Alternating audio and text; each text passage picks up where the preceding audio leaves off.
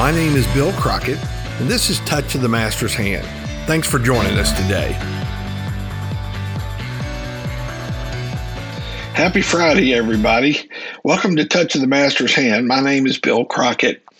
We're in our series entitled God's Plan for My Life, and today our episode is entitled God's Plan for Me, Part 1. In the spring of 1979, I attended a Sunday night church service that changed the course of my life forever. I was 19 years old and living life doing what I wanted to do instead of what God wanted me to do. I was miserable. That Sunday night, God showed me that He had something for me if I would just surrender to Him and follow His leading. And so I did. My life has never been the same. God had a specific plan for me, and He's been working His plan in my life ever since I was born. I just didn't realize it. It was not until that Sunday night in 1979 that I started understanding and became excited about the rest of the journey. Now, at almost 62 years old, I can look back and see God's hand in all of it. And friend, God has a plan just like that He's been working out in your life as well.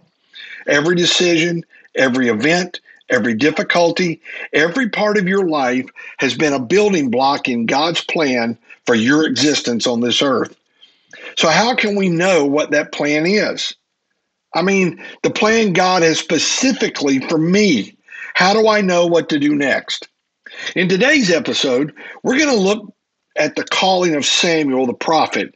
And over the next couple of episodes, we're going to see three things I believe will help us to understand and know God's specific plan for us as an individual. So today, let's start with 1 Samuel chapter 3 and verse number 1. The Bible says, "Meanwhile, the boy Samuel served the Lord by assisting Eli. Now in those days, messages from the Lord were very rare, and visions were quite uncommon." I said we were going to look at three things in this story that would help us to know God's plan. Well, here's the first one. Live your life. What do I mean? Get up every day and do what a normal human being does. We tend to want to see the dramatic. We want to wait for God to send that, quote, spiritual brick and hit us in the head so that a bright light comes on and suddenly our whole life is revealed to us. Unfortunately, that's not really how God works. Notice in this verse that Samuel was doing his job as an assistant to the priest Eli. Also, the Bible tells us that messages from the Lord were very rare and uncommon. There had not been much dramatic or direct guidance from the Lord during this time. It was just business as usual. Knowing God's plan for us begins by living life one day at a time. Don't stop living life because you're waiting for a sign from God to tell you what to do. Go to school, go to college, get a job, pay your bills, enjoy life. And as we do, God will direct our steps. By the way, these days of serving as an assistant, so to speak, like Samuel did in the tabernacle with Eli, just because you're doing those everyday jobs, it doesn't mean that all of that is insignificant in God's plan. It's very much a part of God's plan. God is using even those days to prepare us. When God led me to where I am in South Carolina over 20 years ago, I was just doing my job, getting up, going to work. And by the way, I was working in a job that was not a lot of fun.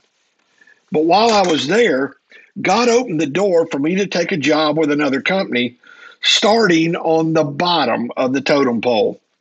For the next 2.5 years, I got up each day and went to work.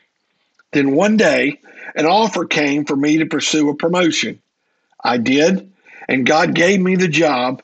That's what moved me to South Carolina, where God has continued to train me and give me opportunities to serve Him. Today, we have a ministry teaching the Bible. with people of all ages around the world through our online podcasts and Bible teaching lessons. We also have 2 Bible studies in our home each week, as well as do online counseling. I never dreamed that I would have the opportunity to work with young professionals and people in the business world as I do today. But it was through God's leading and God putting me into a job where I worked in the business world that has allowed me these opportunities. So, how do we know God's plan for our life? Well, first, we start by just living our life one day at a time. So whatever you're doing right now, just keep doing it. Do the right thing. Take steps towards living your life, and God will lead you to the next step.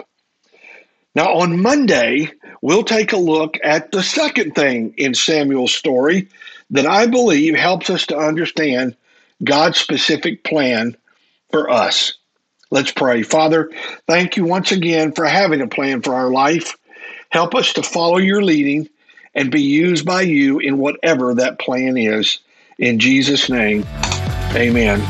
Thanks for joining us today. I hope you have a great weekend, and we'll see you on Monday.